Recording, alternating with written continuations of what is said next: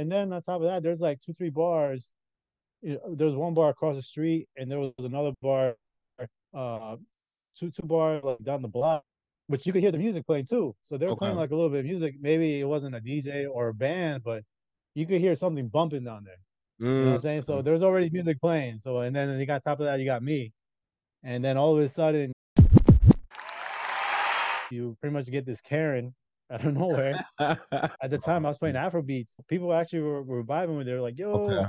like that. And then Was it Wiz? Was it Burner? it was Peru. I think I was playing Peru. like Oh, Peru, okay. and then Damn.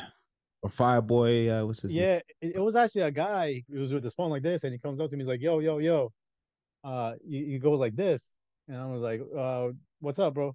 He's like, "Yo, you gotta turn it off. You gotta turn it off."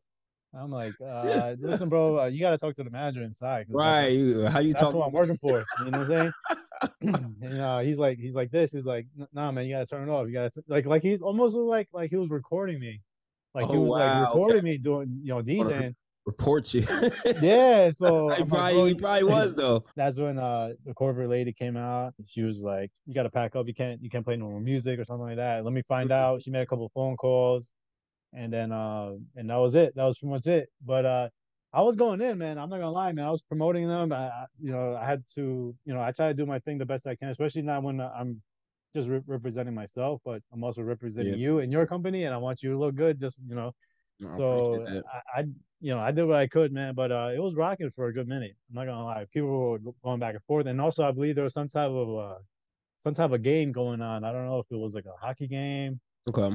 football game. I don't know. Something was I believe happening, there man. was a football. I think a football game was. I think we playoffs. Yeah, I think it was playoffs. I think it Yeah. was the first week. Yeah, man. So So my question: have you ever experienced anything like that? all the time, dude. I'm not gonna lie, Yeah. Okay. Woo. all the time. But it doesn't bother me Okay. when the client says, "Don't worry, we're still gonna pay you what we owe you." Yeah. I'm saying when they understand when it's like business, because there's personal and then there's business, and business is like, listen, even though we contracted you for 5 hours, but you only DJ 2 hours, we're still going to pay you for the full amount.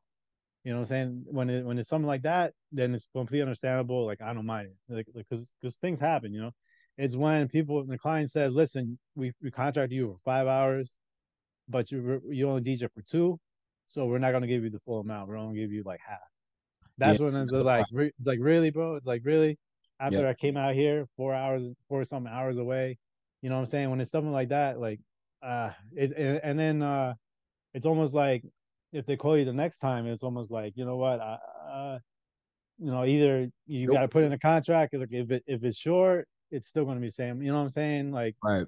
that's when it's like becomes like a little bit of like, I don't want to deal with this client anymore. But